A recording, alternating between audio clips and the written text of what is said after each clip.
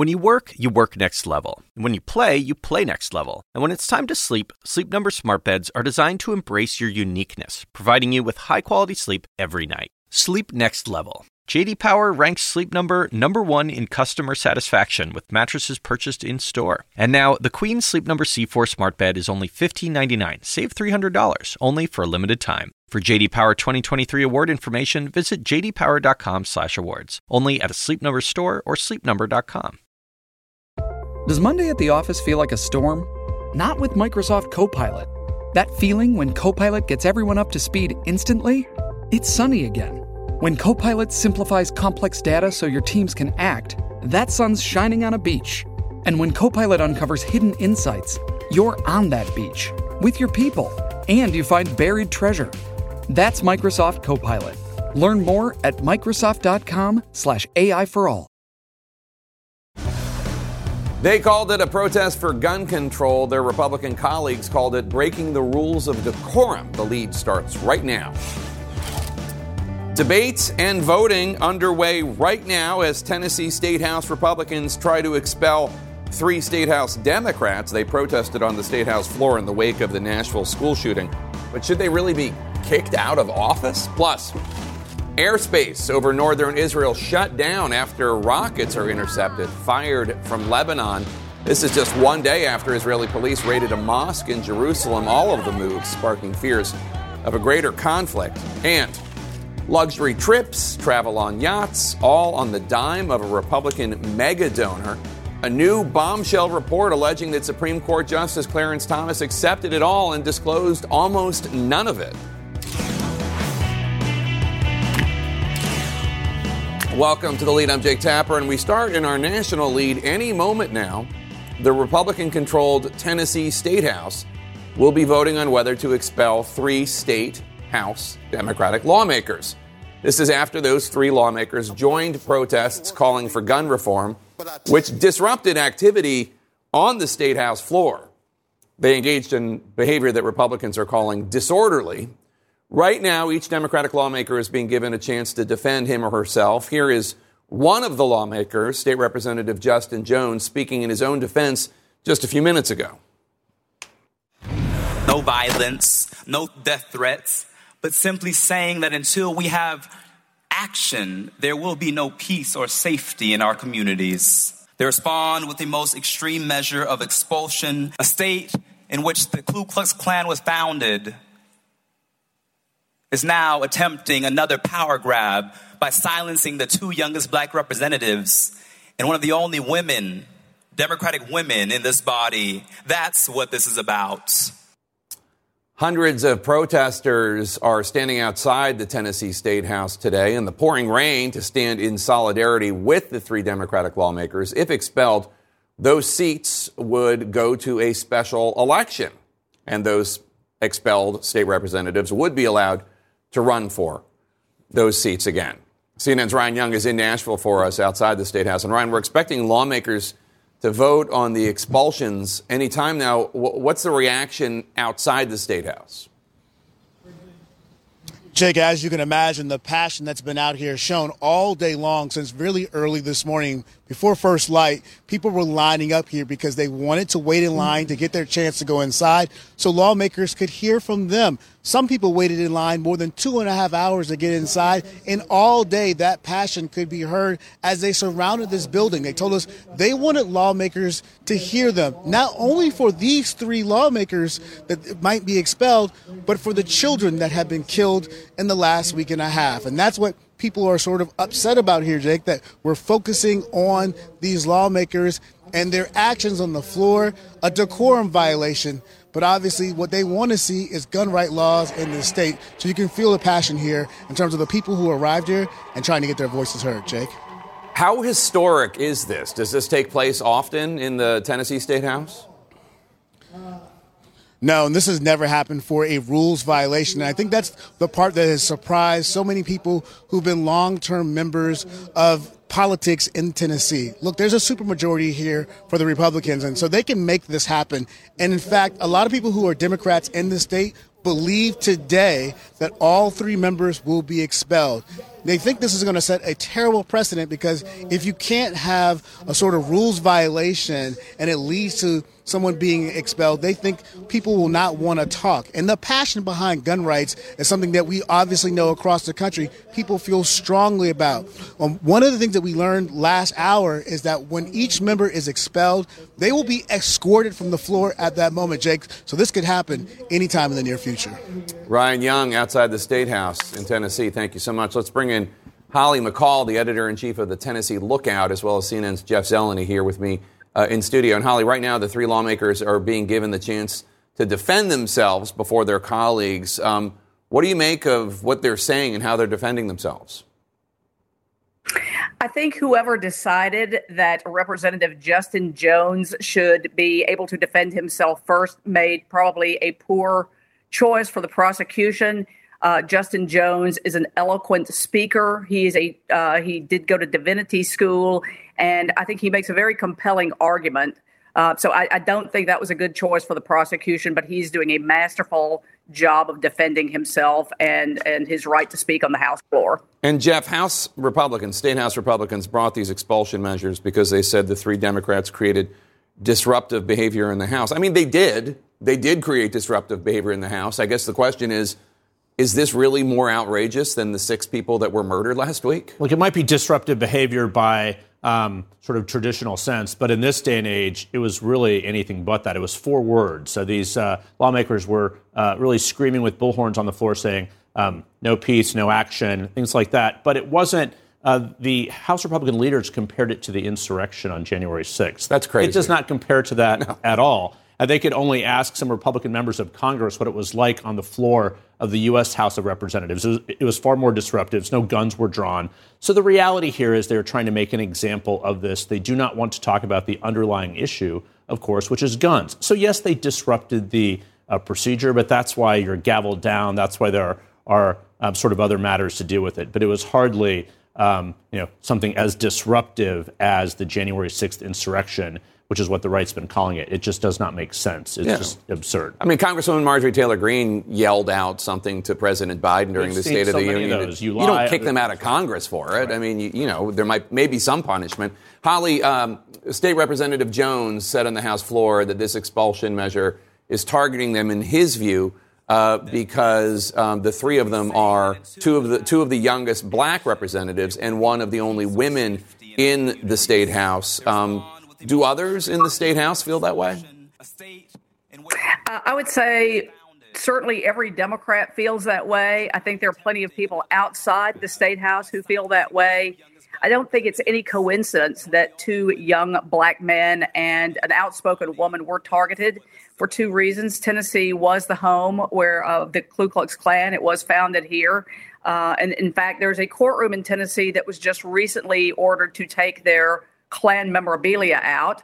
But also it is one of the homes of the civil rights movement, where John Lewis, the esteemed former congressman, started his career just blocks from the Capitol. And, Justin Jones has been, I would say, I hate to use this analogy, but he's had a target on his back by Republicans for several years. He has been protesting about, sort of authoritarian behavior ever since the protest of 2020 after George Floyd was killed by police in Minneapolis. And Jeff, a lot of Democrats on social media are using the occasion of this vote to point out how gerrymandered the State House districts are in Tennessee. It's obviously a majority Republican state. No one disputes that. But it's not that Republican. I mean, it's like 3-1 in terms of representation in the State House. Right. And this, whenever we have incidents like these, it certainly shines a light on gerrymandering across the country. And there is a supermajority. That's why they're able to do this. But as you said, there's not a supermajority in terms of any statewide election. The reality here, though, is what the Republican leaders have done is sort of made heroes, at least in the eyes of liberals and Democrats, of these 3 members. And they can run for their seats again. If they indeed are expelled today, they can run in special elections. So really, this is a bit of a waste of time, some people think. And again, what is not being addressed is an issue that crosses all party lines. The majority of Americans want their elected officials to do something on guns. Every poll shows that. That is not being done. This is just, a procedural matter of fanning the flames. This is not, going to advance the the reason that they're protesting was that shooting at Covenant School. Yeah, and we just had State Representative Pearson on the show yesterday, I believe, and that we're hoping to have him on again today. When I asked him what gun laws he wants, I mean, the first thing he talked about was a red flag law. That's hardly a radical proposal. Let's bring in Liz Crampton, a state policy reporter for Politico. And Liz, these lawmakers, as Jeff just pointed out, they can run to fill their own seats in the special election if they are ultimately expelled. And one would think they're going to be able to raise a lot of money because of how the Republicans are turning them into martyrs nationally among Democrats. That's right. This has really turned into a fundraising boom for these three Democrats. You know, there's already a GoFundMe covering their potential legal fees if they decide to challenge this lawsuit if the vote is successful. And like they're turning into hometown heroes. And Representative Gloria Johnson just told me the other day that she will run again if she believes that her constituents want to see her back in office, and they would be allowed to run again. And the state constitution protects them. You know, it states that members can't be expelled twice for the same offense.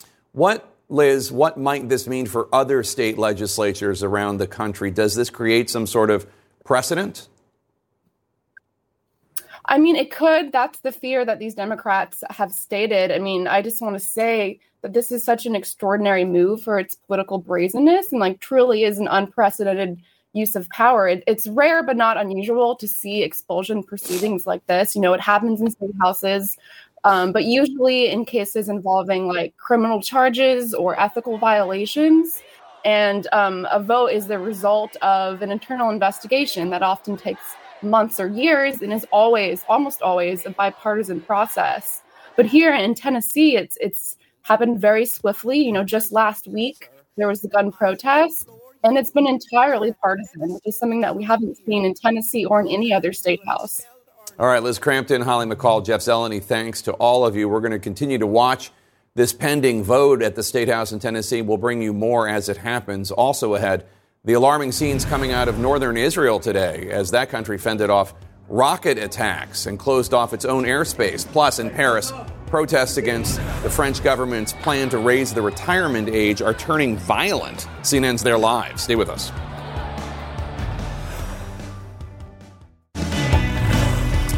In our world lead, a cross-border rocket barrage not seen in nearly 2 decades. More than 30 rockets were fired from Lebanese territory into Israel today after back-to-back Israeli police raids at a holy site in Jerusalem, sacred to both Muslims and Jews, amid overlapping religious holidays. Israel's police force beat and injured some Muslim demonstrators at the Al-Aqsa Mosque.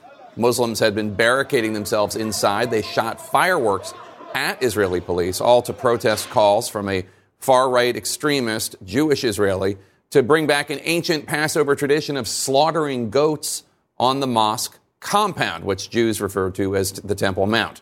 No goats have made it up so far. CNN's Hadass Gold is in northern Israel as Prime Minister Netanyahu vows to fight back. Streaking across the sky in northern Israel, dozens of rockets fired from Lebanon Thursday, according to the Israel Defense Forces. Wow! Which said it intercepted most of them, but some made impact. This car hit in the Israeli town of Fasuta, and in Shlomi, the storefront of this bank was destroyed. I hear the siren, I hear the boom, I was in my home. It was very, very scary. And I'm still shaking because it's... Children are not supposed to see this in this age. The Lebanese army says it found these rocket launchers and rockets close to the Israeli border Thursday and is working to dismantle them. Israel has pointed the finger at Palestinian groups and doesn't think the Lebanon-based Hezbollah was responsible. The Israeli military said it would, quote, decide on the place and time of its response. Not since the war between Lebanon and Israel in 2006 have so many rockets been fired across the border.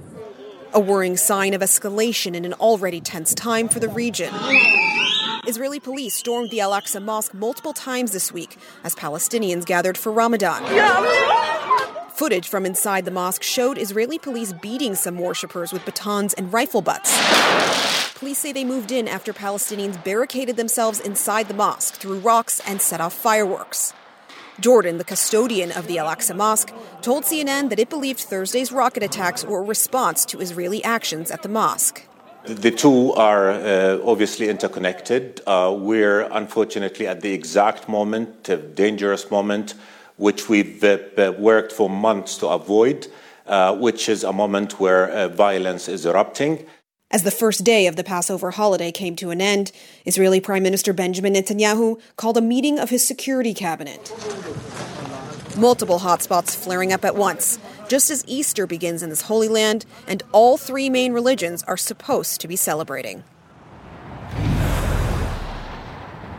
And Jake, just in the last few minutes, that security cabinet was convened, and Benjamin Netanyahu did give a short statement at the top.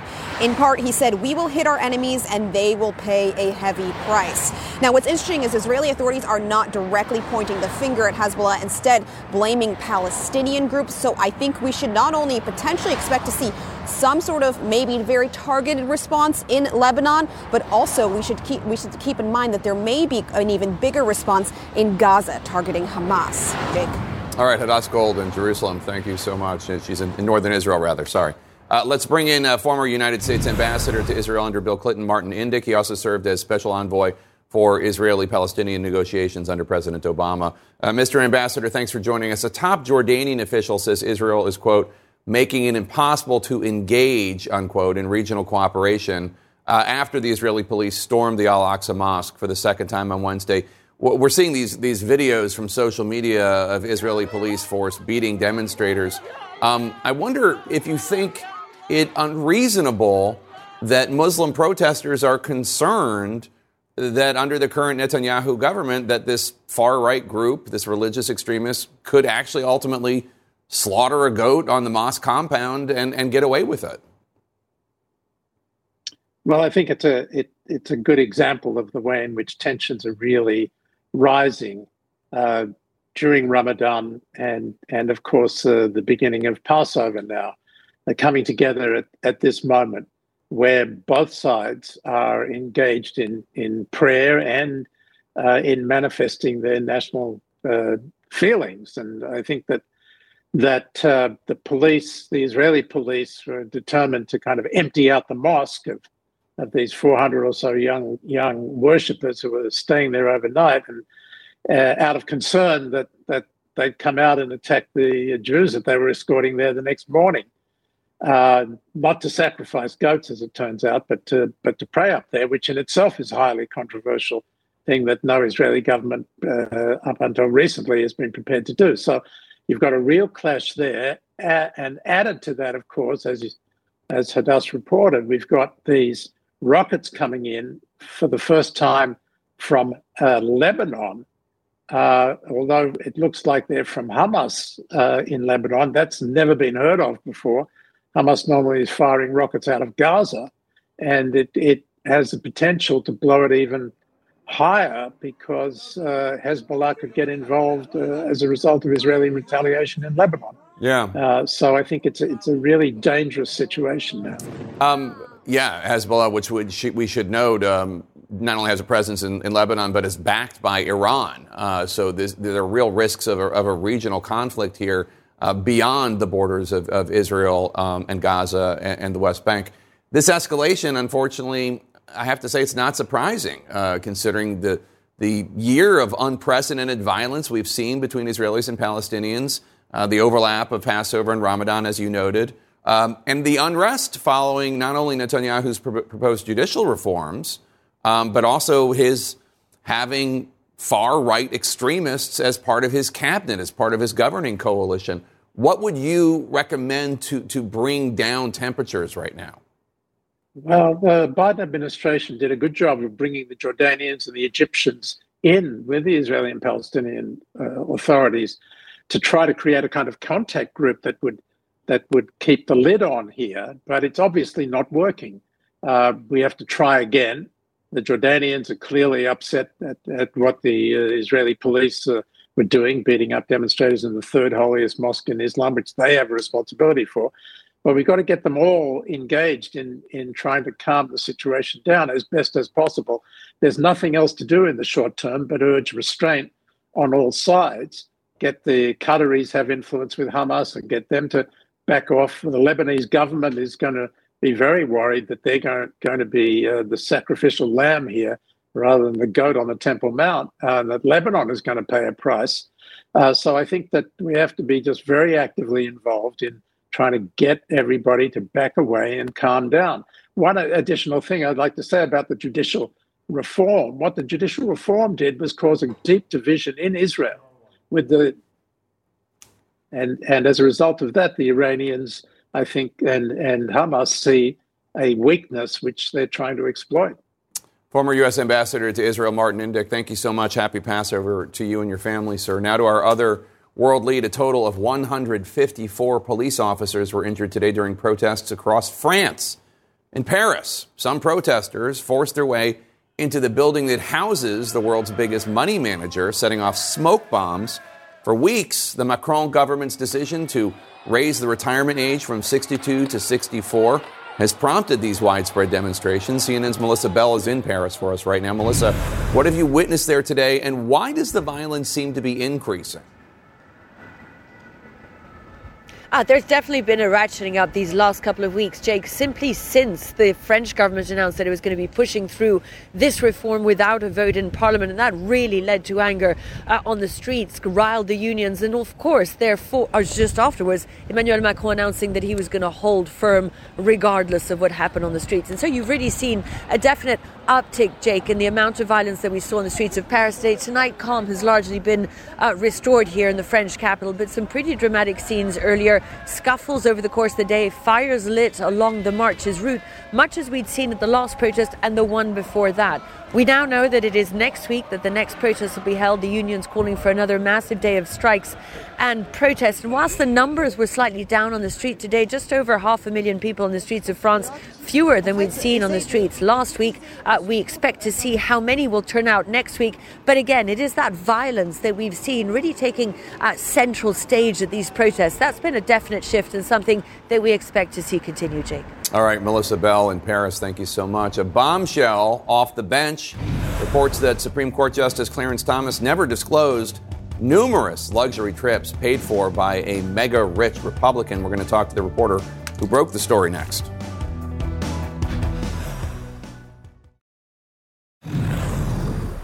Right now, you're watching Tennessee state lawmakers. They are close to voting on whether to expel 3 Democrats there, including Representative Justin Jones, one of the 3 state lawmakers who joined unruly protests calling for gun reform. It disrupted activity on the House floor. The question, of course, is, does the punishment fit the crime? We're going to bring you results of that vote when it happens.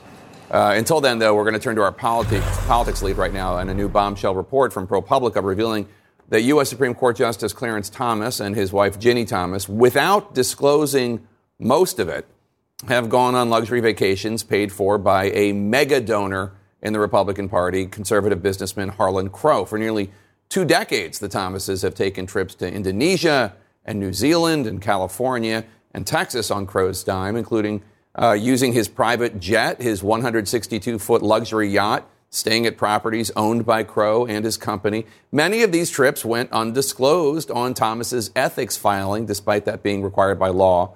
Only one trip on Crow's private jet did Thomas disclose that we know of in 1997. Joining us now, one of the ProPublica reporters who helped break this story, Josh Kaplan. Josh, congrats on a really astounding work of journalism. In a statement, the mega donor, Harlan Crow, told you, quote, "The hospitality we have extended to the Thomases over the years is no different from the hospitality we have extended to our many other dear friends. Justice Thomas and Ginny never asked for any of this hospitality," unquote. What did you learn about the types of trips the Thomases were taking with Harlan Crow and his family? And has he ever had any influence before the court on any specific case? Yes, so we found that Thomas has been taking luxury trips from this Dallas billionaire virtually every year for over 20 years. So we found private jet flights around the world, international cruises on his super yacht, regular vacations at an invitation-only luxury resort. For one example, recently is in 2019, the businessman Mr. Crow flew Thomas to Indonesia on his private jet and then took him island hopping for 9 days on his super yacht staffed by stewardesses and a private chef. And we were told that if you were to charter that jet and that yacht yourself, it could easily cost over $500,000. And it's not just the gift, though, right? It's the fact that he didn't declare almost all of this. Yes, all of this, everything we found since the year 2000 happened in secret. None of these trips were disclosed. And that matters, to lawyers because it affects their ability to understand potential conflicts in a case, but it also matters in terms of the law that Thomas appears to have violated. So there was a law passed after Watergate that requires most high-level government officials, from members of Congress to Supreme Court justices, to disclose most gifts and report them to the public. And we talked to ethics lawyers, and they told us that by not disclosing these trips, Thomas appears to have violated the law. Just how out of the norm are these trips? I see a lot of supporters of Thomas on social media talking about how Justice Brennan, 30 or so years ago, getting a big gift, although he did disclose it, we should note. Is it unusual for justices to take trips and accept gifts of this magnitude? And is it unusual for them to not declare them? So there are other justices that go to Europe to teach classes, that fly around the world to give lectures, and people have raised questions about that. But in terms of from a private individual at this scale, this lavishness, this frequently to a justice, there is no known precedent for this in the modern history of the Supreme Court. And so... All right, I'm sorry to interrupt you there, Josh, but they have just, in the Tennessee State House, they have just voted to expel State Representative Justin Jones. This is because of a disorderly protest that he and two other Democratic colleagues held last week in the wake of the shootings in Memphis, Tennessee. 6 people died. There were a lot of people who were very angry about those 6 murders. They converged on the Capitol. 3 of those state representatives, 3 Democrats, Justin Jones, Justin Pearson, and Gloria Johnson, were disruptive on the floor of the State House. One of the 3 has now been expelled from the State House, and the votes on the other 2 will happen imminently. Let's go to Ryan Young. Ryan, they did it. I have to say, it seems like a rather harsh punishment for being unruly on the floor of the State House. But when you have a supermajority, your party can do whatever it wants. Absolutely. Jake, I'm not surprised by this based upon what Democrats have been telling us all day long. They believe this vote would happen. In fact, we've learned there are plans for all 3 members to walk outside and do a news conference after they're expelled. We do believe Justin Jones will also be escorted from inside the chambers after this procedure happens. There's hope that he's allowed to go to his office to clear it out himself, but there's also a belief that he may be walked directly out and not even get a chance to pack up his own items. This is shocking to so many people because obviously the focus now, especially a lot of the media focus, is on this going on and not the 6 lives that were lost just last week, and even the heroic officers who went in to neutralize the threat. So now you can hear those protesters screaming in the background, we thought this would happen. We're also told more people might be swelling into the area because they want to participate in the rally that's going to be held here after all these proceedings are done. But Jake, this is quite a shock when you think about the fact that no one has ever been expelled for a procedural matter. This comes down to decorum, and the decorum wasn't followed, giving the Republicans a chance to pull this off. And like you've noted earlier, these members will have a chance to run for their seat again. So we might be back in the same situation with these same members back here in a few months after they probably will get expelled today. So there was a motion to adjourn, but that has been defeated, and they are now the Tennessee State House after expelling Representative Justin Jones, who you saw there in the white suit, who was holding up a fist a second ago. They are now proceeding to House Resolution 64 to expel State Representative Gloria Johnson. There you see a state representative, ex-state representative Jones speaking to reporters there.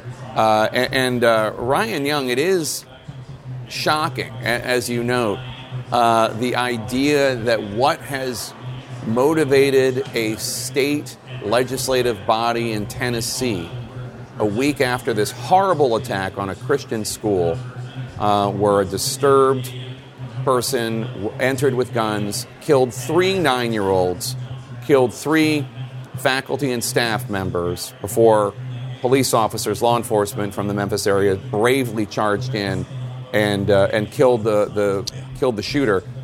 That what has actually prompted action is the fact that 3 State House Democrats were unruly on the floor of the State House. And look, obviously they violated the rules. Obviously they were disruptive and unruly. And I'm not saying that they shouldn't be punished, but it is just stark. You see, I believe that is Gloria Johnson there on the left, State Representative Gloria Johnson, a Democrat. The action that they're taking right now is to disenfranchise hundreds of thousands of Tennesseans who will now not have state representation in the State House. That's former State Representative Jones embracing with soon-to-be former State Representative Gloria Johnson on the floor of the Tennessee State House in Nashville. What is motivating the legislators is this act of civil disobedience, this act of violating legislative decorum, and not the murders of these 3 individuals, 3 students, 9-year-olds at a Christian school in Memphis, or the 3 faculty members, 6 individuals murdered. That is not prompting the state legislature to act. It is these state representatives, these 3 Democrats being rude. I mean, that is unusual. I would think that, and I'm not talking about gun control, but I would think there would be some action taken to try to figure out how to protect the students and faculty. Yeah, first things first, Jake, when you think about it, Jones is sharp-tongued, so there's a lot of people that he's tussled with within the State House who I think are sort of happy the fact that they get a chance to take away his seat. We saw today how he was able to defend himself so very well as he was talking back and forth with lawmakers. But a lot of people believe before we even got here today that this was a done deal, that he was going to be gone at the least. And so many people have been trying to change things. But here's the thing. We've been talking to teachers all day long who spent their entire time to come down here, imploring lawmakers, hopefully, to change their mind on this one and maybe focus more on gun legislation. I talked to a Republican woman off camera who said she didn't want to go on camera, but she said the whole idea here, look, we live in the South. I don't expect them to take away our guns, but she wanted to see something change to make school kids safe. And so we heard that over and over from people saying maybe the Republican, Democratic talking points needed to go away just a little bit in order to make some sort of space here to help children out. We had teachers crying on air with us today, begging for change because they don't know what to tell their students, because they say their own students expect for something to happen in school now. It's that sad fear that we should be dealing with front and center, according to the protesters who came here. And then you have this action taking place, a change in state history, really, when you think about how this is going to move forward. And, of course, with that Republican supermajority, they make the rules. And so these 3 lawmakers pretty much challenge that rule governing body, and decorum is going to win out in this one in terms of them being able to make this change. Now, you hear people on the floor right now saying this is a change for America and democracy, and that's something we're going to think about moving forward. Jake? Right now, what we're watching on the floor of the Tennessee State House, you see State Representative Gloria Johnson leaning against the dais there, and her attorney is speaking in her defense. And he is chastising and urging the body to not expel her as they expelled State Representative Justin Jones. I want to bring back in Holly McCall, editor-in-chief of the Tennessee Lookout, along with CNN's Jeff Zeleny. Holly, what is your reaction to what we're seeing here on one side of the screen? On the left, you see State Representative Justin Jones in his white suit holding up his fist. He was there for a second outside the chamber. He has been ejected. He has been expelled from the state legislature for the unruly behavior from last week. And we see on the right side of the screen State Representative Gloria Johnson, who is about to be expelled. Holly, are you surprised that this is what the state legislature is choosing to act on, even though 6 innocent people were murdered in a Tennessee school, in a Christian school, and that would seem to me, just as a citizen, to be more offensive than the rude behavior we saw? No, I'm a native Tennessean, and I'm sadly not. This is not a surprise to me. It's very upsetting to me as a Tennessean. What this is about is the fact that the Republican supermajority has never liked Gloria Johnson. They don't like Justin Jones, and they don't like Justin Pearson. And this has given them an opportunity to take some action and to take revenge on them for speaking up. Let's listen. Tennessee's got some of the laxest gun laws. Yeah, let's just listen into State Representative Jones, a former State Representative Jones. Let's listen to him.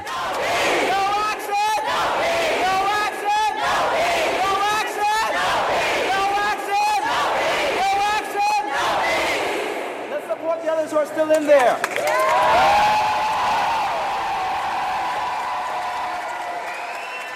All right, I'm sorry, Holly. I didn't mean to interrupt there, but he was doing the chant, "No action, no peace." That's an evolution from the "No justice, no peace" chant of protests past. This is about how, in his view, the state legislature does not act when there are acts of gun violence. No action, no peace. That's what he and the other 2 state Democrats were chanting on the floor of the House that has now gotten them expelled.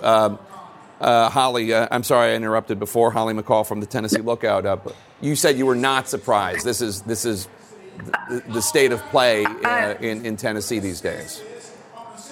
I am not surprised. The Tennessee legislature, the supermajority, is deaf to what their constituents want. I don't know who they listen to.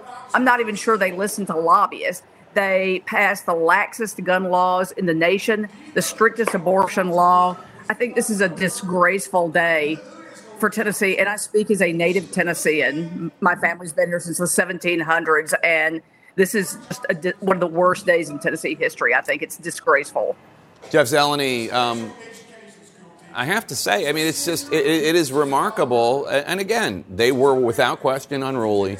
They without question were violating the decorum of the State House. But they're being expelled. They're being kicked out. Hundreds of thousands of Tennesseans will now be without representation, at least until these special elections are held.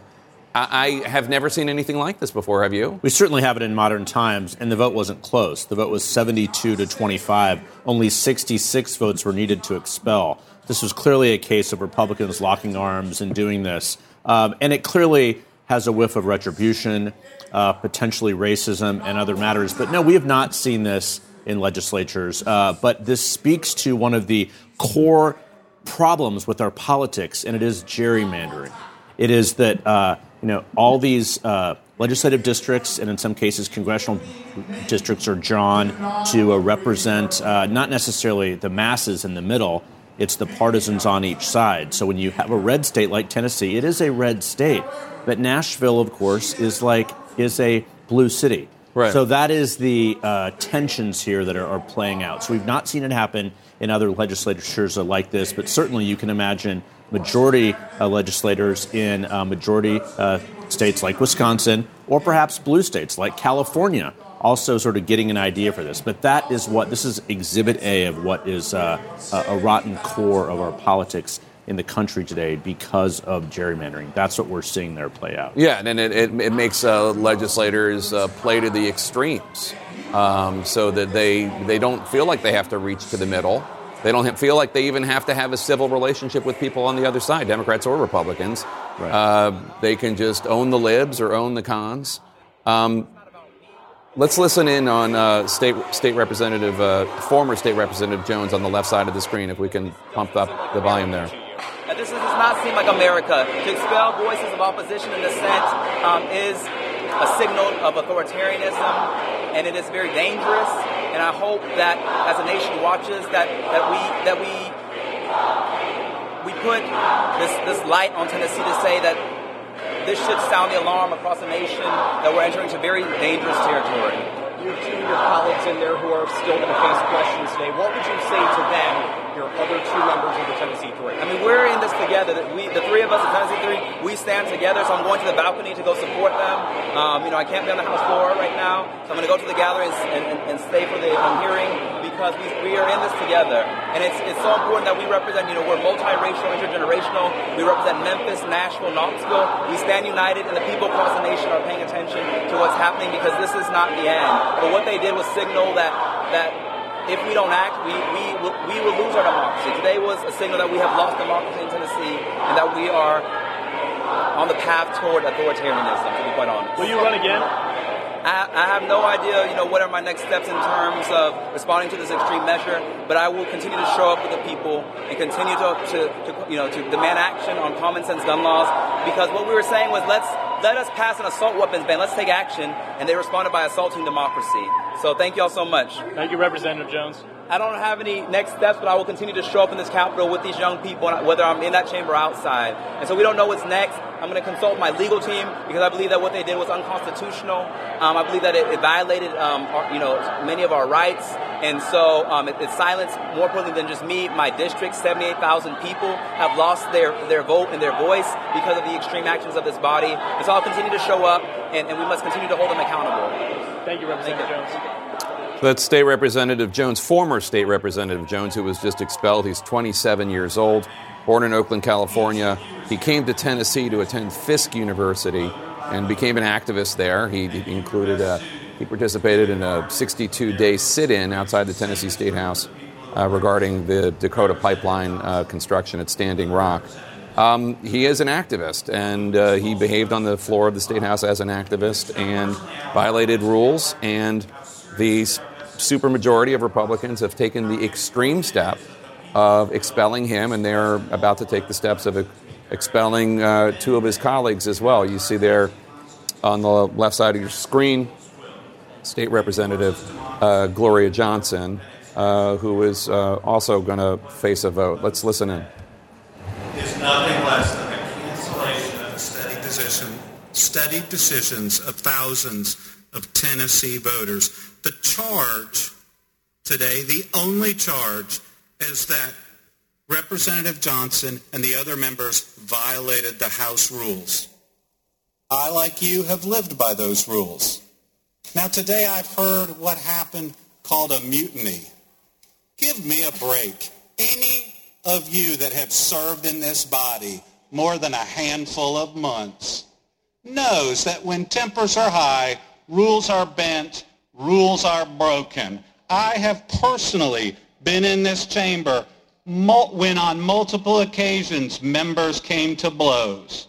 When members took videos improperly in violation of the rules.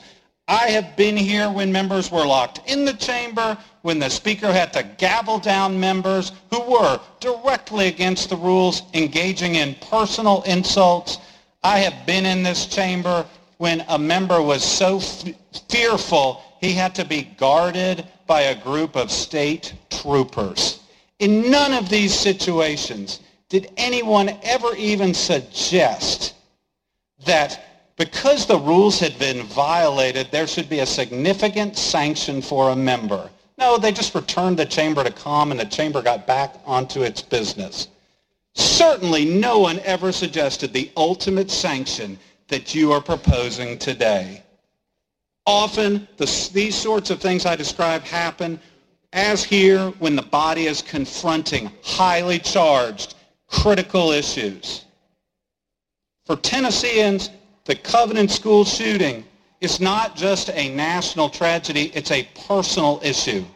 For us in Nashville, we know these people, we know the victims or their teachers or their friends. Representative Johnson's a teacher. As many of you know, she spends an enormous amount of time counseling and working with teachers here in Nashville and elsewhere. For her, the events at the school were a crushing personal tragedy, a huge burden. We saw tape today. This represents the complete lack of due process in this particular proceeding. We've never gotten a straight answer about who took that tape that we were provided. But what did it show? It showed some members came to a well almost immediately. I hear after 5 seconds a recess was called. The members came to the well. Representative Johnson stood here, did not shout, as is stated, did not pound at the table, and after a short period of time engaged in a discussion with leadership and then peaceably left the chamber. Nobody was hurt. Nobody was threatened. This is the sort of situation that has often occurred on the floor of this House, and no one has ever suggested these grave sanctions. Expulsion under these circumstances, as all of you know, would have no precedent in Tennessee or elsewhere. Liz Crampton, we were listening to the attorney there of State Representative Gloria Johnson. There will be a vote soon on expelling her for disorderly behavior on the floor of the State House. You see some angry Tennesseans on the left outside the chamber, upset not just at these 3 Democrats being expelled, one has been expelled, 2 are about to be expelled, but at the fact that there has not been any action by the state legislature to do anything about what motivated the unruly behavior by the three state representatives. That horrible school shooting at a Christian school in Tennessee, where 6 people were killed, 3 9-year-olds and 3 adults, faculty members and staff. No action taken by the state legislature to do anything in terms of any prescription, whether it is armed guards or metal detectors or red flag laws or any sort of gun laws. Instead, a focus on these 3 state representatives. Let's bring in Liz Crampton, as I said, state policy reporter for Politico. Is this the future of state legislatures, Liz? Is this what's going to start happening around the country where other states who have supermajorities, Democrats and Republicans, just start ejecting people they don't like for rule violations? There's no doubt that lawmakers in other states are paying close attention to what's happening in Nashville today. The question is if there's the will to do something similar, but we do know that there are the numbers. More than half of states now today are controlled by supermajority, and the vast majority of those are held by Republicans. We saw a real consolidation of power in state houses among Republicans in the South, in states with similar in the midterm elections, and states with similar political climates as Tennessee. So whether extreme measures like this happens in other states, it remains to be seen. But we are at the point in the legislative calendar in these sessions where Republicans are leveraging that power to use their supermajorities to do things like bypass governors. We're seeing that in North Carolina, in Kentucky, and in Kansas. So, it's a real possibility that this is the way that Republicans, control government. They can steamroll other branches and their own members as long as they have this many seats. Ryan Young, you're outside the State House right now. Really shocking step taken by the state legislature there. How are the protesters and how's the crowd reacting? Yeah, Jake, so we're now in the state capitol itself. We've been able to work our way in here. You can see the protesters who were outside, who are now inside, who are making their voices heard. You can see the signs like how many dead kids until you say no to the NRA. These protesters have been energized all day long. There's another group of protesters who are downstairs, and they are trying to get their way upstairs, but they can't. They've been limiting how many they're going to be in the space right now. You look on both sides, they are state troopers and Capitol Police here who are trying to limit how many protesters can be in this hallway at a time. So you can just feel the passion right now that's been going on all day long here in Tennessee. All right, Ryan. Jeff Zeleny. In fact, Representative Johnson. Go ahead, Ryan. So Representative Johnson just walked past us a second ago. So some of these lawmakers are actually walking out as we're here, Jake, and that's what's getting this crowd even more excited as we speak. State Representative Gloria Johnson just walked by. Is that what you said? So, yes, and she walked down a hallway, and that's when people were just screaming left and right because they wanted to obviously give her a lot of attention as this is going on. As you can hear, people nonstop.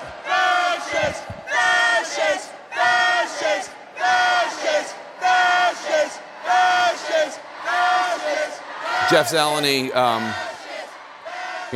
we talked about this earlier about how gerrymandering leads to extremism, Democrats or Republicans running roughshod over their opposition.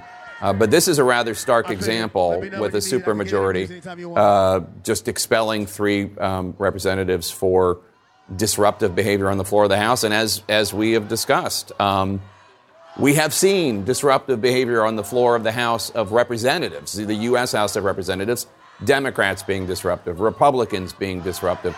It has, as far as I can tell, never, not in the modern era, ever resulted in expulsion or even kicking people off their committees. This is just by its own definition, this is an extreme take, an extreme action by the Republican supermajority in the state legislature. Without a doubt, and it's just an example of just how broken American politics are. And it was 4 words that those 3 legislators were saying over and over: no action, no peace. By worldwide standards, I mean, on the floor of Parliament, for example, in the United Kingdom, there are outrageous debates, outlandish debates. So this is nothing. This is not they aren't being expelled for the words they were saying. But, Jake, this is one other thing that points to mind. We are now a patchwork of red and blue states. But if you look at Tennessee, in the year 2000, that presidential campaign you and I both covered very well, George W. Bush won it narrowly by 3%. That was the first year that Republicans started winning Tennessee in presidential races. Before that, Bill Clinton carried it. Since then, last time, Joe Biden lost by some 23 points. Yeah. So this is a sign of red and blue America has changed so specifically.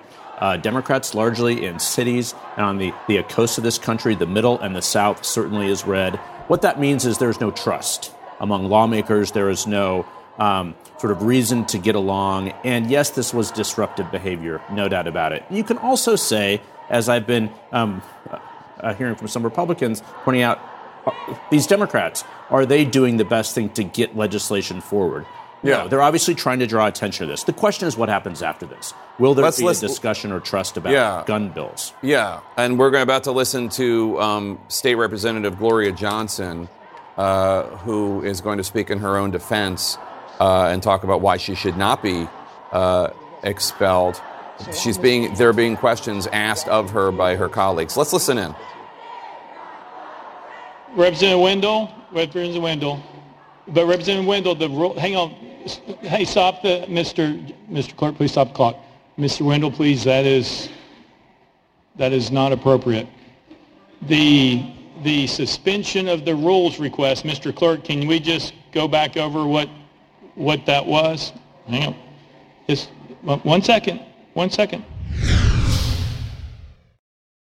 All right, we're going to be watching the proceedings here just to bring people up to speed. State Representative Gloria Johnson, again, born just like former State Representative Jones, not born in Tennessee, moved to Tennessee to go to college. She went to the University of Tennessee at Knoxville, became an activist, a more traditional path for her, Knox County Democratic Party chairwoman, and then elected to the Tennessee House, which includes Knoxville, Tennessee.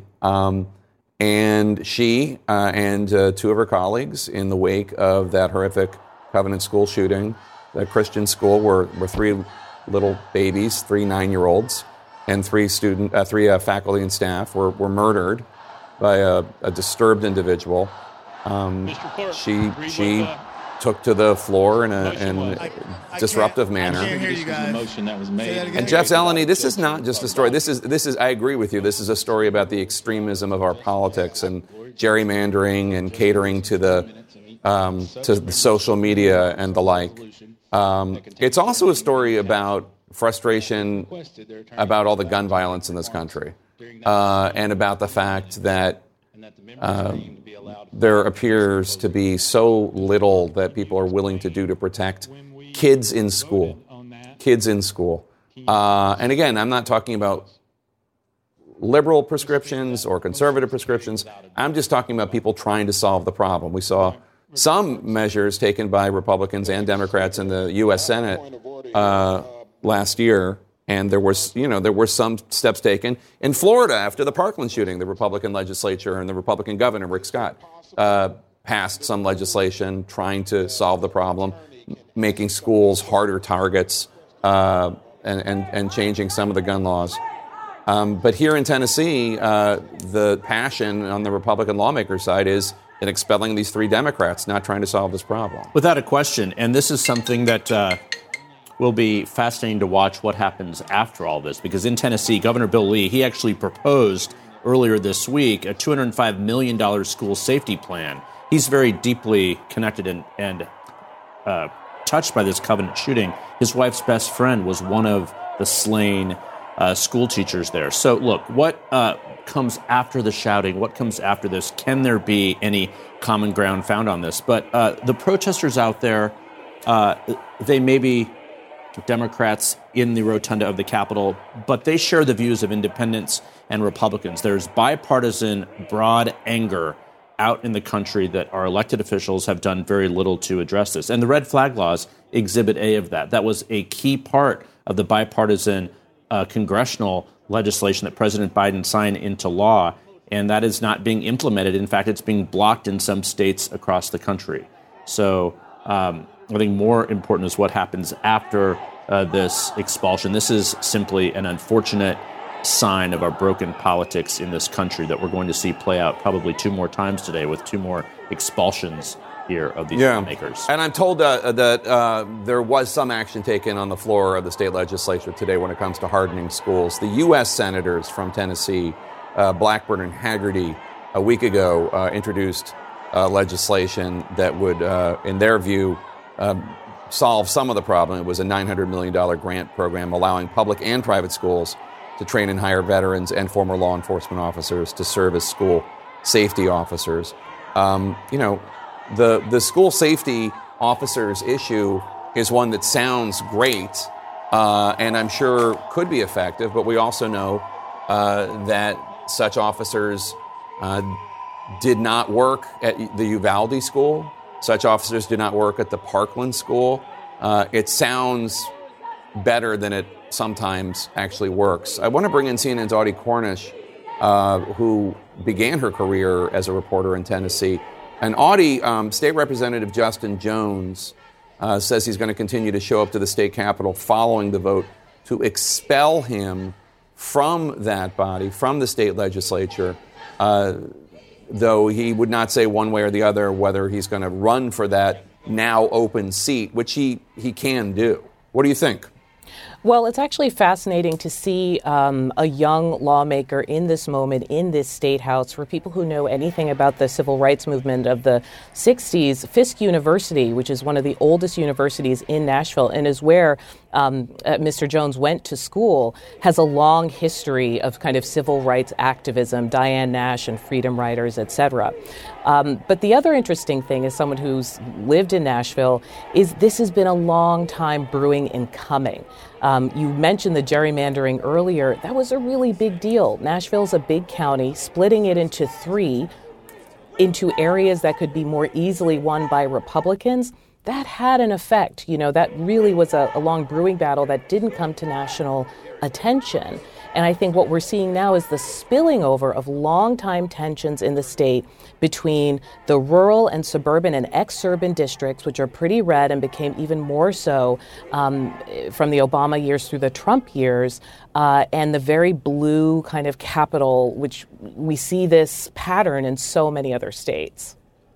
Yeah, it is happening all over the country that things are getting more extreme. But I have to say, this is the first time we've seen something quite like this in the modern era. I have no idea what was done during the Civil War. Let's go to Ryan Young right now, who's talking to Representative Pearson along with other reporters. 52nd District being expelled from the State House because he said we need to end gun violence, because he said we have to do something. We have to make sure that the voices of the people are elevated. And right now we have on trial in this kangaroo court Representative Gloria Johnson and her attorneys, who they too are seeking to expel right before I speak and before they work to expel me, which I expect to happen too. We are losing our democracy. This is not normal. This is not okay. If you look at what it takes to expel a member, or what it should take, most of the times that a member in the Tennessee State Legislature have gotten expelled, in the last 2 times in particular, one, the guy committed sexual assault against 22 people. The other committed bribery. We broke a house rule because we're fighting for kids who are dying from gun violence and people in our communities who want to see an end to the proliferation of weaponry in our communities, and that leads to our expulsion. This is not democracy. This is not what it is supposed to look like, and everybody needs to be very afraid and very worried that there are people in positions of power who are using and wielding that power to expel people who are duly elected to their seats. We came here to fight for our constituents. We came here to lift up the issues of people who are suffering. 6 people died in Nashville at the Covenant School. 3 were 9 years old. But instead of focusing on that, Representative Jones, Representative Johnson, and myself are being expelled from the State House because we said we cannot do business as usual. No one should be wanting to operate as though this is not happening, as though we are not living in a gun violence epidemic in the state of Tennessee. And the solutions that are being offered is actually to reduce the First Amendment rights of people who speak up on behalf of their constituencies, who speak up on behalf of people who are tired of the guns, who are tired of seeing legislation being passed that lowers the age for you to carry, tired of seeing legislation being passed that says you don't need a permit, tired of legislation being passed that says if we give teachers guns, that's somehow going to fix the problem. People are tired of these non-real solutions to a real problem that we are suffering from.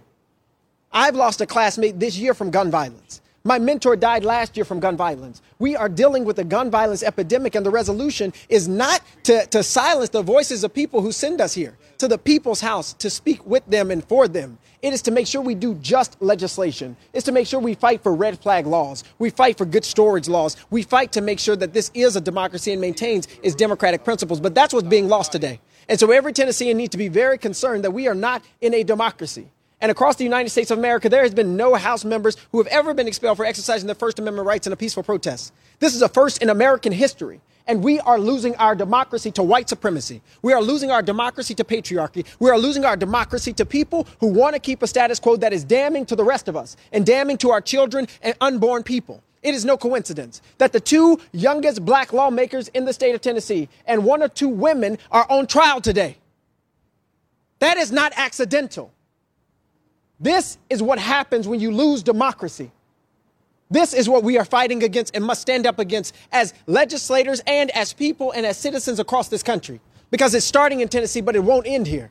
How painful has this last week been to be a member of this body, and instead of talking about those dead children, dead people, to be focused on maybe something that none of you expected before? No, it is painful to be a member of this body because of the silences that the members of this body take.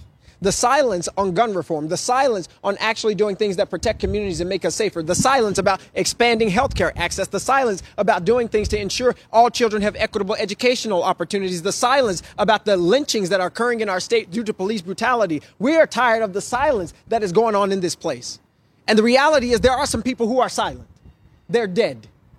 They're 3 9-year-olds. Who will never serve in this General Assembly, who will never be able to march, who will never be able to protest, who will never be able to raise their voice about this issue. There are 3 folks, 60, 60, and 61, who are just going to work to serve children who are dead because someone with an assault rifle went into the school and shot 152 rounds. What reason does any reasonable person have to have an assault rifle? They're only intended to kill people and police officers. And yet, we have folks who are beholden to the NRA, folks who are beholden to gun lobbyists like the Tennessee Firearms Association, folks who don't care about the children that we've lost, don't care about the classmates we lost, don't care about the people in our communities that we lose every single day when we turn on the news, because they rather support a status quo that kills us than do the work of justice of creating legislation that helps to save us. Justin, what would be your message to the Speaker of the House today? The Speaker of the House is leading an undemocratic institution. He is leading a political lynching of people who have already been persecuted for being women, for being black, for being young, gifted, and talented. The Speaker of the House is a problem in the state of Tennessee, and he is not a dictator. He is not a god, as Representative Jones said. And yet that is the way that he is operating, and that needs to change. And the people of Tennessee have a responsibility, a moral responsibility to continue to speak up, and to continue to fight to get just legislation to end gun violence in our state. And that's to push the Speaker and every leader and everybody in the Republican Party who voted in a partisan way to expel the members of this legislature. After what happened to Representative Jones, do you have any belief that he will not be expelled later tonight? I do not have a belief that people can know that children are dying, know that people in communities across this state are dying, and they still choose to do nothing. They'd rather support the NRA. They'd rather call children who are 9 and 10 and 12 and 13 insurrectionists, saying that they're as violent as the folks on January 6th who killed police officers, who killed fellow Americans. They're calling children insurrectionists in the state of Tennessee because they don't want to see justice come here. And that's a problem. I have to head back to you. No problem. Thank you so much for stopping.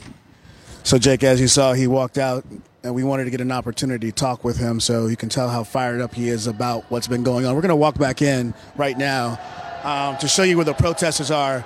You can see the state troopers and the Capitol Police that have lined up, and they're obviously making sure that people who are a part of the public can't cross certain lines, but the passion still remains here. We wanted to bring that to you live as quick as possible, and just the emotion here is overpouring. Jake? All right. We're going to listen in on the floor of the State House right now where State Representative Gloria Johnson is taking questions from her colleagues about whether or not she should be expelled. Let's listen in. They were not yelling because this microphone was on. And as long as this microphone was on, and I don't even remember which colleague it was, I stood with them. But as long as this microphone was on, they spoke to the microphone and did not yell. When the microphone was cut and the speaker called recess, I think that's when the megaphone came out. But I absolutely never yelled.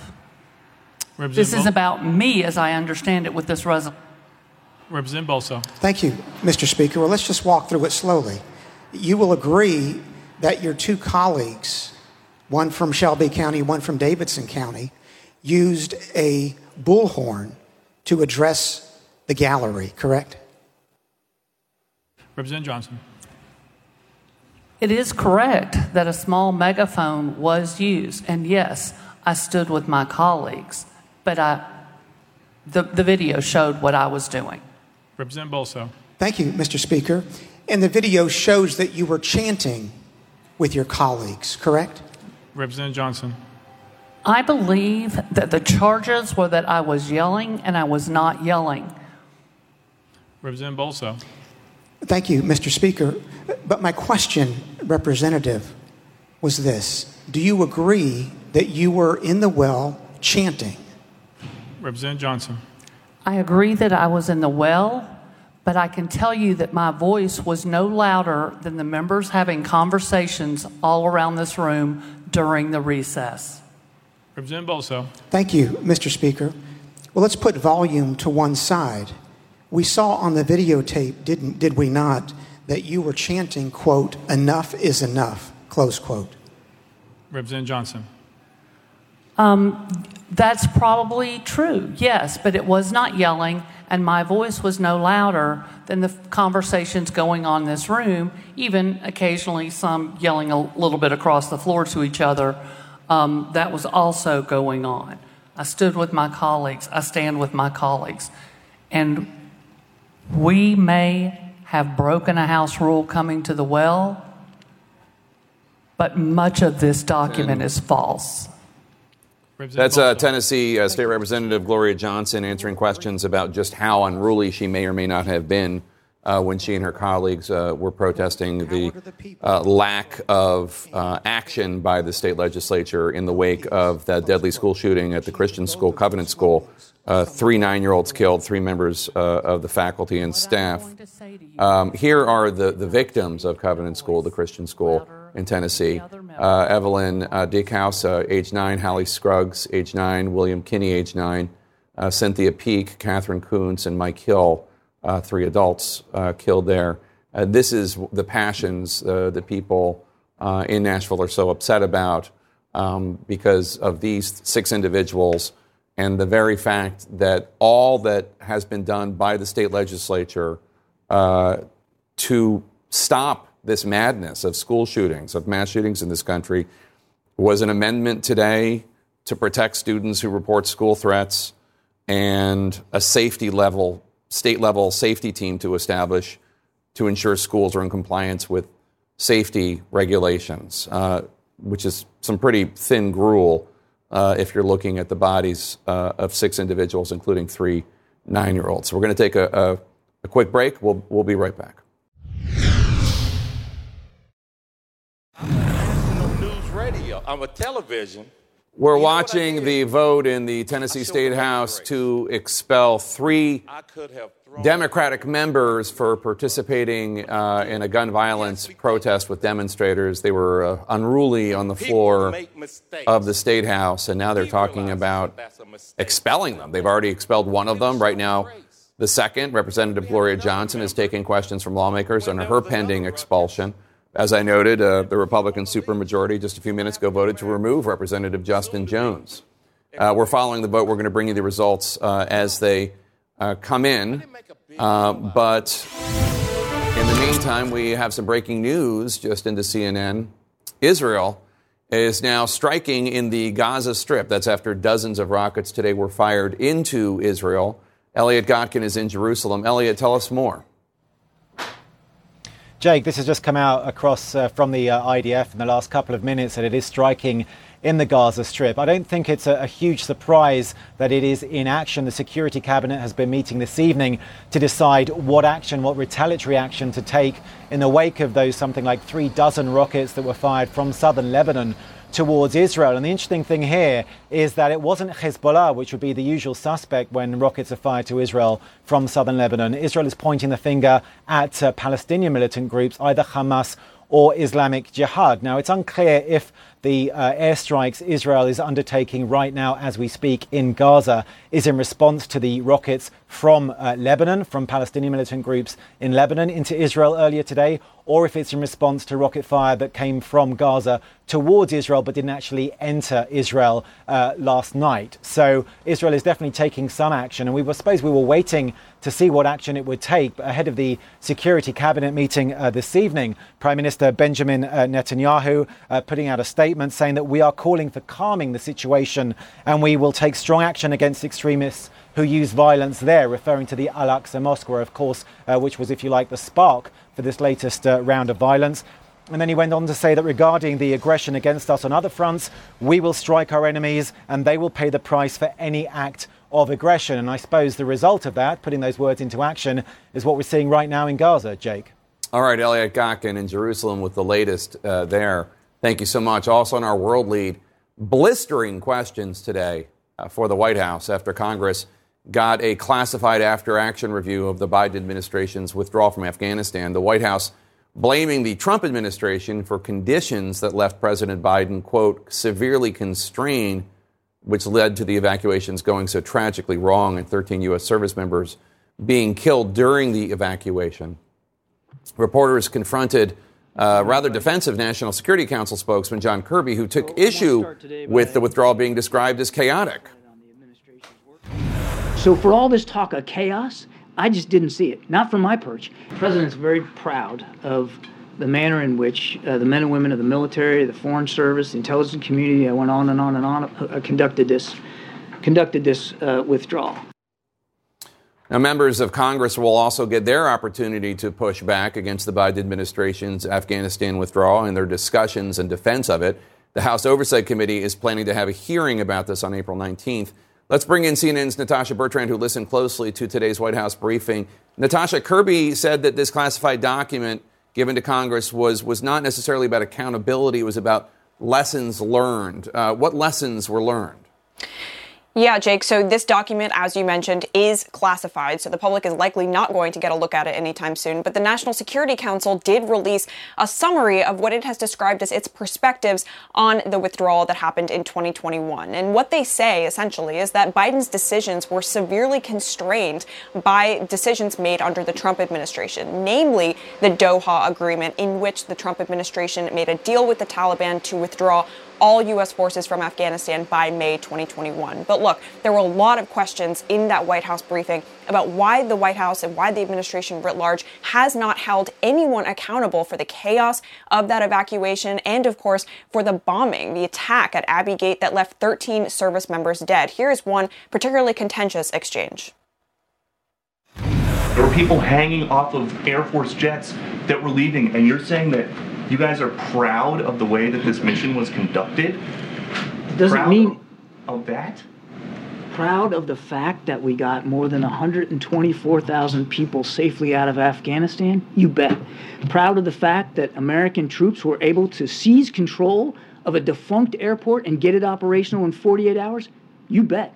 Proud of the fact that we now have about 100,000 Afghans, our former allies and partners, living in this country and working towards citizenship? You bet. So the administration reiterating here that they do perceive the evacuation as a success, for all intents and purposes. But at the same time, they are acknowledging that there were things that they are now going to be doing differently moving forward. Namely, they are going to start those evacuations sooner. And also, they are going to sound the alarm much sooner for Americans who are in these situations where the security environment is deteriorating very rapidly, telling them to leave much faster than they did at the time under the Afghanistan withdrawal, Jake. I mean, months before the withdrawal, on this show, we were talking about the need to evacuate all of these Afghan partners. It's not like it was never raised before. Kirby also took aim at Ashraf Ghani, the former president of Afghanistan. Tell us about that. Yeah, so placing a lot of blame here on the former president who fled, saying that the administration did not know that Ashraf Ghani, essentially as soon as the Taliban took over Kabul, was just going to leave the city. And he said that this is a large part of the reason why the administration didn't move quicker to evacuate Americans as well as U.S. service members. Here's what he said. Where we came down on was not calling for an evacuation sooner because we didn't want the Ghani government to collapse. And we had every assurance made by President Ghani that he wasn't going anywhere. Now, John Kirby also placing a lot of blame on the Afghan National Army, saying that they just did not have a will to fight. But of course, a lot of questions still about the administration's accountability and what steps are going to be taken in the future to prevent something like this again, Jake. All right, Natasha Bertrand at the Pentagon for us. Thank you so much. Joining us now to discuss this and more, U.S. Navy Admiral William McRaven, who retired from the military in 2014. He has a brand new book out this week. It's titled The Wisdom of the Bullfrog, Leadership Made Simple But Not Easy. A bullfrog, for those who don't know, is the longest-serving Navy SEAL on active duty. This would be, I guess you've already had 2 New York Times bestsellers, so potentially this is going to be the 3rd, Admiral. But let's, before we get to the wisdom of the bullfrog, I want to ask you about the Afghanistan withdrawal. You obviously spent a great deal of your career there. You notably commanded the special ops team who successfully got bin Laden across the border there in Pakistan. Kirby was on defense today. You saw he would not say what mistakes the president believes he made during the withdrawal. A lot of blame for the Trump administration and Ashraf Ghani. What do you make of the U.S. withdrawal? Obviously, hindsight's 20/20, but we were on this show having experts like you. I don't think you in this particular case, but people come on and say, if we're leaving, then we need to start getting Afghan allies and others out as soon as possible and getting key weapons out as soon as possible. A lot of stuff that didn't happen. Yeah, well, obviously I haven't read the report, Jake, but, when you are the commander-in-chief, you're responsible, you're accountable, and you can't blame the guy that came before you. So, again, as I understand it, this report is really a lessons learned, which is different in terms of reports than an accountability report. But make no mistake about it. Somebody should be held accountable for this evacuation. Now, I will agree with John Kirby on a couple of points. One, you cannot deny the incredible heroism and courage of the soldiers, sailors, airmen, and Marines that came into Kabul, that evacuated those 125,000 Afghans, and America should be proud of those young men and women. But in terms of responsibility and accountability, it's with the commander-in-chief and that administration. I mean, this was 13 individuals killed, not including the Afghans. 13 service members killed in that incident, that horrible incident at Abbey Gate. We had a soldier on a week or two ago who had been severely wounded. He lost an arm and a leg, literally, in that attack. And they thought they saw the suicide bomber ahead of time, but they were not given permission to shoot him because of, it seems like, a command structure chaos that was going on at the time. Look, war is difficult. I get it, but it does seem like there should be some accountability for that chaos. Yeah, but again, here's what I'll offer, and I have seen some of the the more confidential reports, and I've talked to some folks that were there, and again, once the 82nd Airborne got on the ground, once the soldiers got organized, when you take a look at how they put this in place, the evacuation, and the job that they did to get the Afghans out, that part, again, incredibly courageous, a pretty remarkable effort. Now, in terms of the suicide bomber, obviously incredibly tragic. I don't know what the rules of engagement were at Abbey Gate. That needs to be part of a report. Again, we need to look back and find out what did we do wrong, what could we have done better. This is always part of an after-action report. And an after-action report helps you provide lessons learned, but then there has to be a report that identifies accountability and makes changes where necessary. So in your brand new book, The Wisdom of the Bullfrog, you quote 19th century General Karl von Clausewitz, who says, quote, "Everything in war is simple, but the simple things are difficult." Was there ever going to be a simple way to extract the U.S. from Afghanistan? Well, there was probably never going to be a simple way. But again, from hearing John Kirby and the reporter earlier, clearly we could have started this evacuation earlier. This was, I think this was well known within the administration. I think the military wanted to get moving a little quicker. We understood that we had about 130,000 Afghans to evacuate. And obviously, the closer you get to the end game, i.e. the end of August or whenever we had put the timeline down, it gets harder and harder to do that. So I'm glad that the administration recognizes that they needed to start this earlier. And if we find ourselves in a situation like this again, hopefully thoughtful minds will remember that lesson.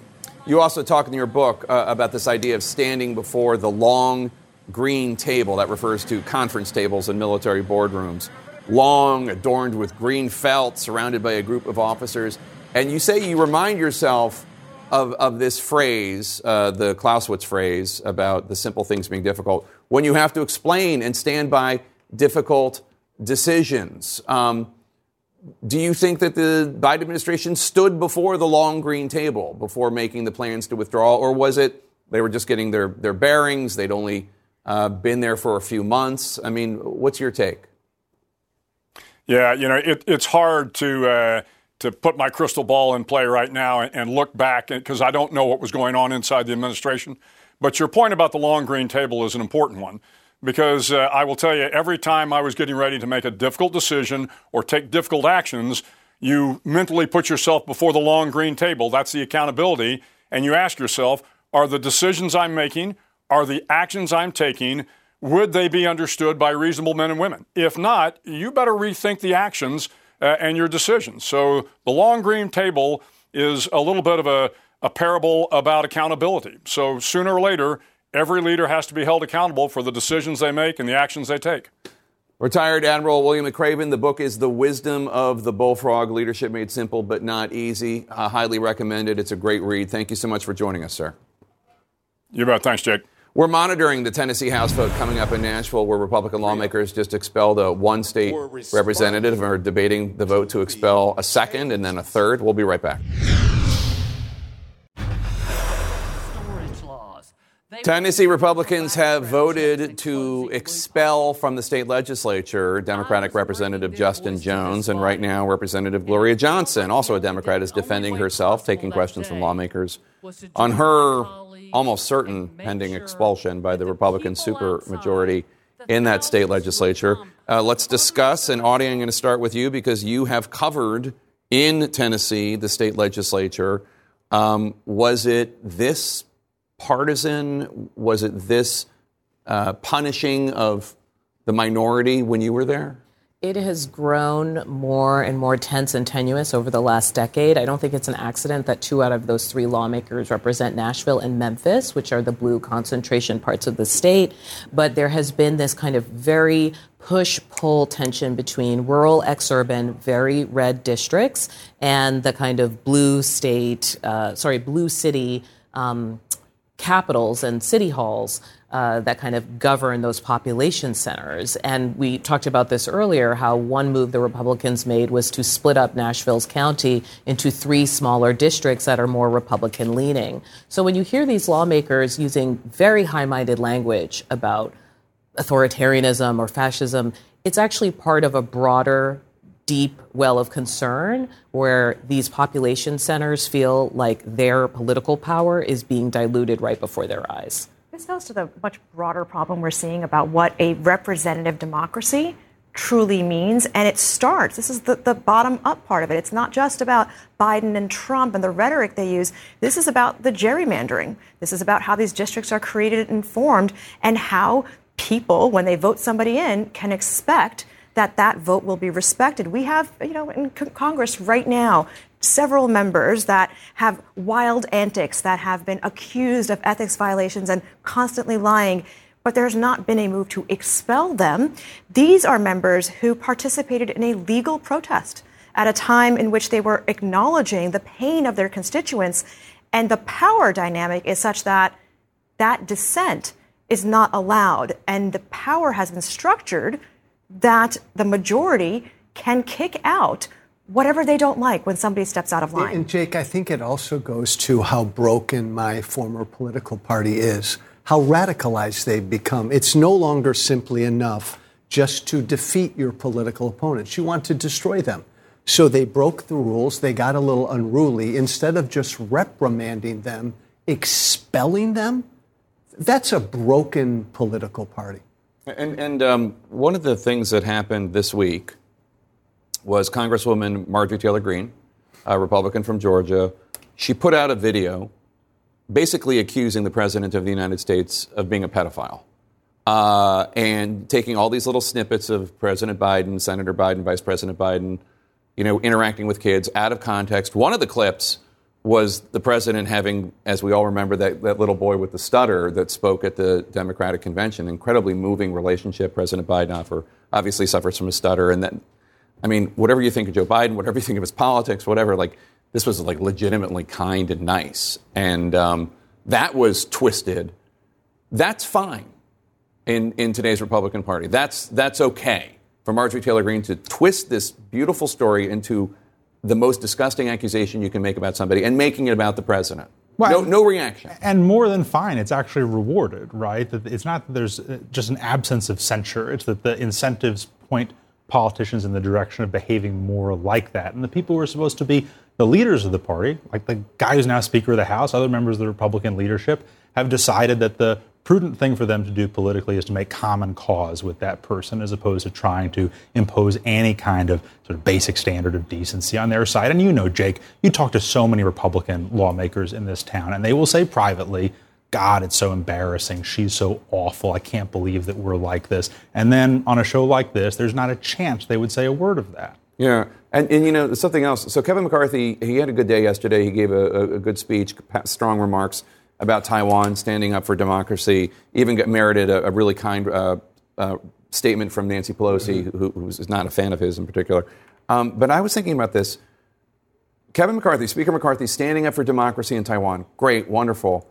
What about democracy in the United States? This is a speaker who lied and said Donald Trump won 2020 in a landslide.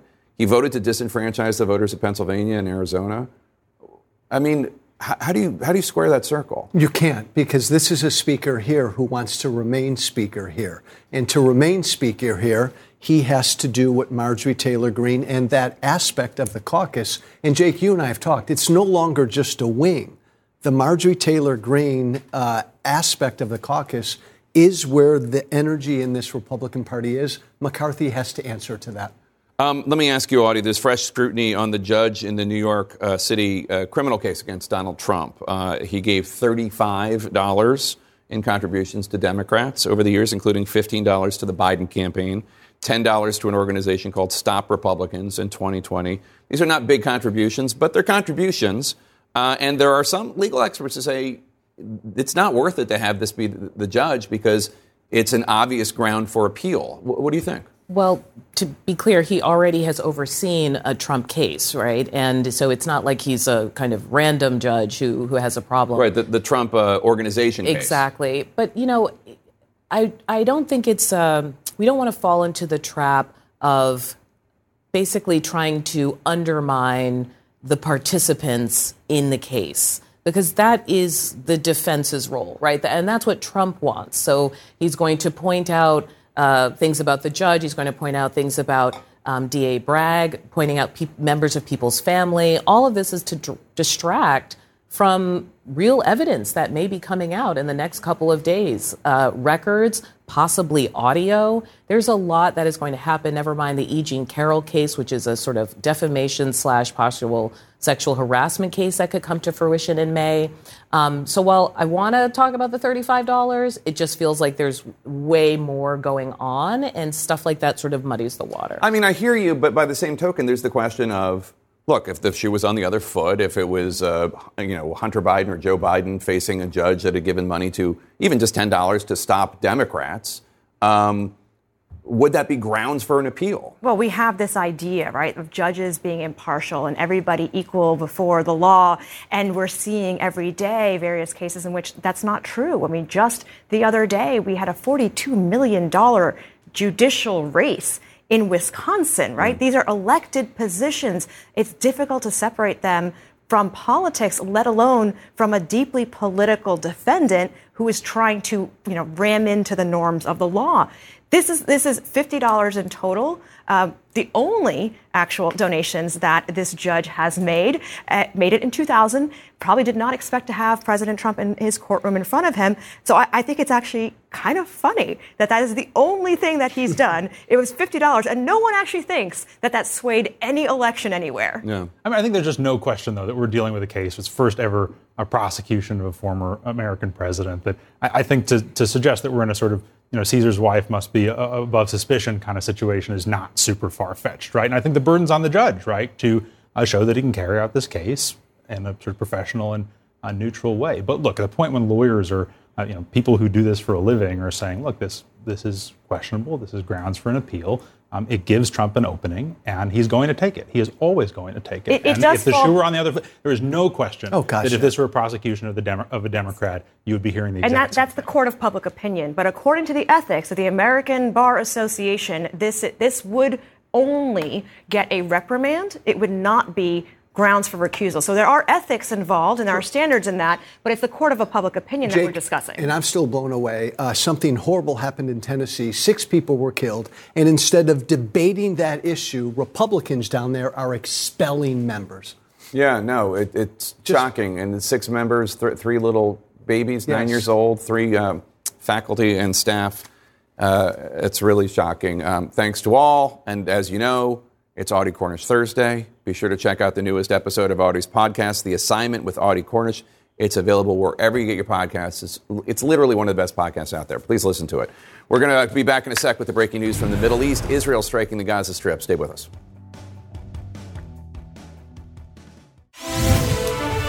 We have some more breaking news for you right now. More strikes are happening north of Gaza in the Middle East. Witnesses report hearing sounds of warplanes, explosions on the ground. This comes after dozens of rockets were fired into Israel from sites in Lebanon earlier today. Elliot Gotkins in Jerusalem. Elliot, tell us more. Jake, it was just over half an hour ago that the IDF put out a statement on its Telegram channel saying that it was currently striking in the Gaza Strip.